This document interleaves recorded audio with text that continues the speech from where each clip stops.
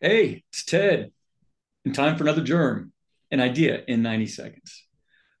What is one of the most common characteristics of happy and resilient people? Gratitude. Being grateful and expressing gratitude. Seriously, it's that simple. But if it's that simple, why does it seem so hard sometimes? And why do we see so little of it? It's proven that people who express gratitude are happier, better liked, healthier, meaning they spend less time at the doctor and they sleep better, right? They are more successful, get better career opportunities, and they're better managers. They are more optimistic and less materialistic.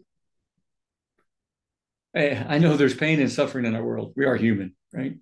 In my own experience this week, I'm seeing death and illness, injury, loss of love, loss of jobs, uncertainty, hard times, right? And I'm also witnessing new opportunities, new relationships, and exciting challenges. And I'm aware that we all have different life experiences, different chemistry, and positive emotions are not equally available to all of us.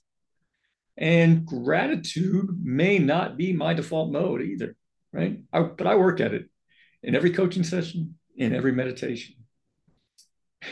If you're thinking, hey, Ted, Germ is supposed to be thought provoking and positive. All right, well, here it is.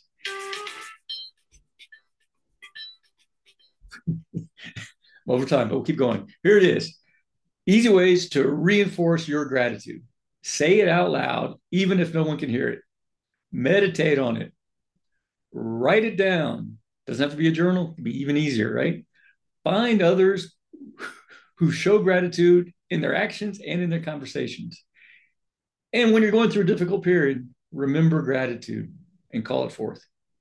All right, that's it. We're well over time. Sorry. I'll do better next time. Thanks.